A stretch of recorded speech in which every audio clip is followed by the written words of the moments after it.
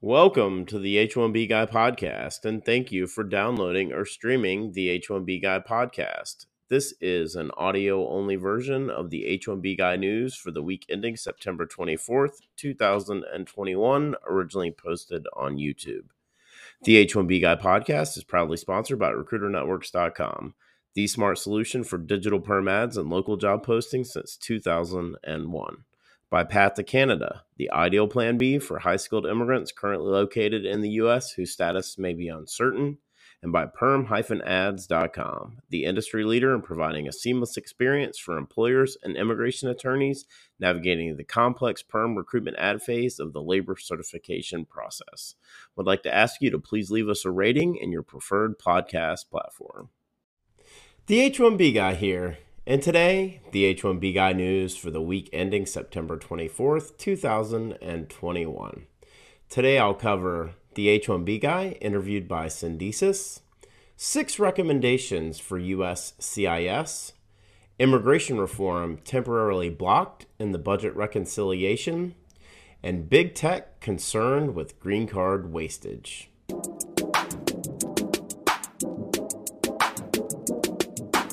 But before we get started, I'd like to ask you, if you haven't already, to please subscribe to the H1B Guy channel here on YouTube and like this video so that I can continue to produce more content like this for you. I also wanted to mention the H1B Guy offers a variety of consulting services. I help businesses and individuals solve complex work authorization issues in the recruitment process while bringing awareness to employment-based immigration benefits. If I can help you, please reach out. I'd love to hear how. And you can book an appointment directly with me via the h1bguy.com. Today's post is brought to you by RecruiterNetworks.com, by Path to Canada, and by perm-ads.com. Now, the news. I wanted to thank everyone who joined me on Wednesday for the H1B Guy Live, September 22nd, 2021. I discussed the immigration reform setbacks and the lifting of the travel ban that will be starting November 1st. If you haven't had a chance, please check out that video. Really would appreciate it. Here are the news stories that interested me most this week. On September 19th, 2021, written by Marianne Levine for Politico, titled Democrats Blocked from Including Immigration Reform and Party Line Spending Bill. Quote, the Senate parliamentarian on Sunday rejected Democrats' push to include a pathway to legal status in their social spending plan, a blow to the party's efforts to enact immigration reform. In the decision, a copy of which was obtained by Politico, the parliamentarian determined that the Democrats' proposal is, by any standard, a broad new immigration policy, and that the policy change substantially outweighs the budgetary impact of that change. The parliamentarian stated in her ruling that providing legal status through reconciliation would also lead to other life-changing federal, state, and societal benefits that can't be meaningfully reflected in the budget. Providing permanent legal status would give these persons freedom to work, freedom to travel, freedom to live openly in our society and in any state in the nation and to reunite with their families, and it would make them eligible in time to apply for citizenship, things for which there is no federal fiscal equivalent. This news began to break late Sunday, and now as it stands on Friday, September 24th, new language was submitted last night on Thursday, September 23rd, to the Senate parliamentarian Elizabeth McDonough for review. If she allows the proposed language to be included in the Senate version of the budget reconciliation, and if approved by the Senate, it will return to the House for an entirely new vote. I still remain hopeful that some relief is imminent via the budget reconciliation, but when I read the statements from the parliamentarian, it leads me to believe that she's not going to allow immigration reform to be included in the bill. I hope I'm wrong. On September 20th, 2021, written by Kimberly Gray for USCIS, titled How the H1B Guy is Disrupting the Antiquated U.S. Immigration System. I shared this on Twitter and on LinkedIn on Monday. As I mentioned, I had the chance to sit down with the talented folks at Syndesis and discuss a variety of issues, including the green card backlog, documented dreamers, and the best plan for high-skilled immigrants currently in the U.S. whose status may be uncertain. Please check out that article and the video on YouTube if you haven't already. There's links in the description below. And I also wanted to mention that Syndesis and I are currently working on another large initiative, and I'll be sure to let you know once that's ready to go live.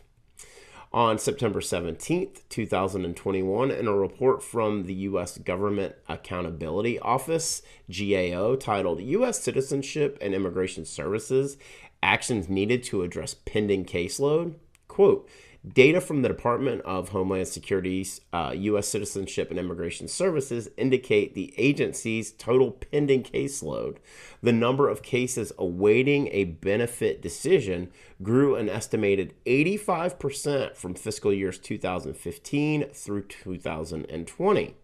USCIS officials cited several factors that contributed to longer processing times, including policy changes resulting in increases in the length of USCIS forms and expanded interview requirements, insufficient staffing levels, and suspension of in-person services due to the COVID-19 pandemic. GAO is making 6 recommendations, including USCIS develop performance measures for monitoring the timeliness of its case processing for certain forms, develop a long-term workforce plan, and identify resources necessary to address its pending caseload.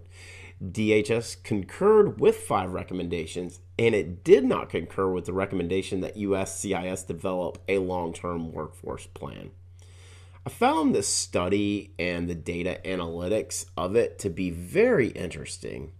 Of course, this is an issue that many of you are well aware of. While I understand that the pandemic has created significant issues for USCIS, and we've continued to be told that over and over, the issue with these atrocious processing delays predates the pandemic. However, the problem will continue to persist until the root cause of the issue is addressed. I'm a fan of the recommendations from GAO that included metrics, human capital, and accountability as part of the strategy to alleviate the ongoing delays. On September 23rd, 2021, written by Margaret Harding McGill, titled Tech Firm's Nightmare, Vanishing Green Cards. Quote, thousands of green cards are about to go to waste, leaving Google, Microsoft, and other tech companies fuming and pushing the Biden administration to ensure it doesn't happen again. Google and Microsoft are among the companies that have been urging federal officials to find a way to save roughly 80,000 remaining employment-based green cards set to expire September 30th. Google says only 13% of its candidate applications filed since last October have been approved. The backlogs have created uncertainty for major employers and caused anxiety for employees and their families who have, in some cases, waited decades to receive permanent resident status, wrote Tim Cook, Apple CEO, in a letter to DHS Secretary Ali Mayorkas. Well, big tech seems to be throwing some muscle behind this anticipated wastage of an estimated 80,000 employment-based green cards for fiscal year 2021 due to the previously mentioned processing delays occurring within USCIS. As I've said many times over, the Biden administration can be easily influenced by big tech. With the likes of Google, Apple, and Microsoft speaking out will only bring more attention and focus on this issue. However, the talking heads at big tech missed one important aspect of the green card backlog. That being the 7% limit on country of birth for employment-based preferences.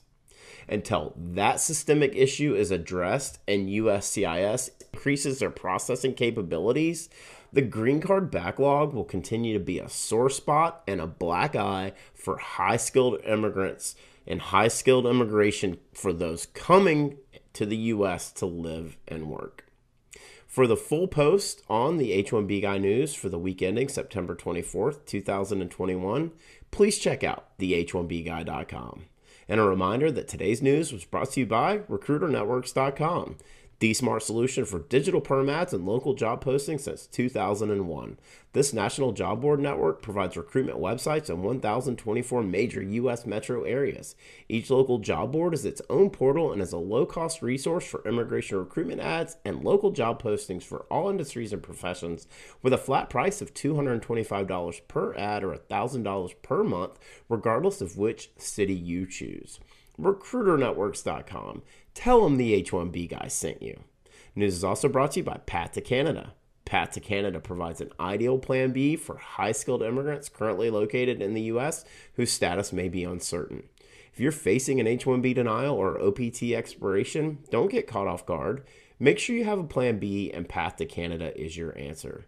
They will gladly help you navigate the process, and if you're interested in finding out more, please be sure to use the link in the video description below.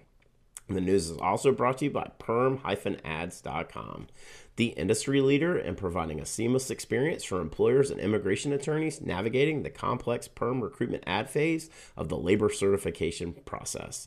If you're looking to reduce your costs and overhead associated with perm labor certification recruitment advertising, let perm-ads.com help you. Just wanted to ask you again to please like this video, subscribe to the H1B Guy channel here on YouTube, and click the bell for notifications so that you're notified anytime we post new content here to this channel. If you've made it this far, I just want to say thank you for taking the time to watch my video. I really appreciate your support. The H1B Guy, your global source for all things H1B.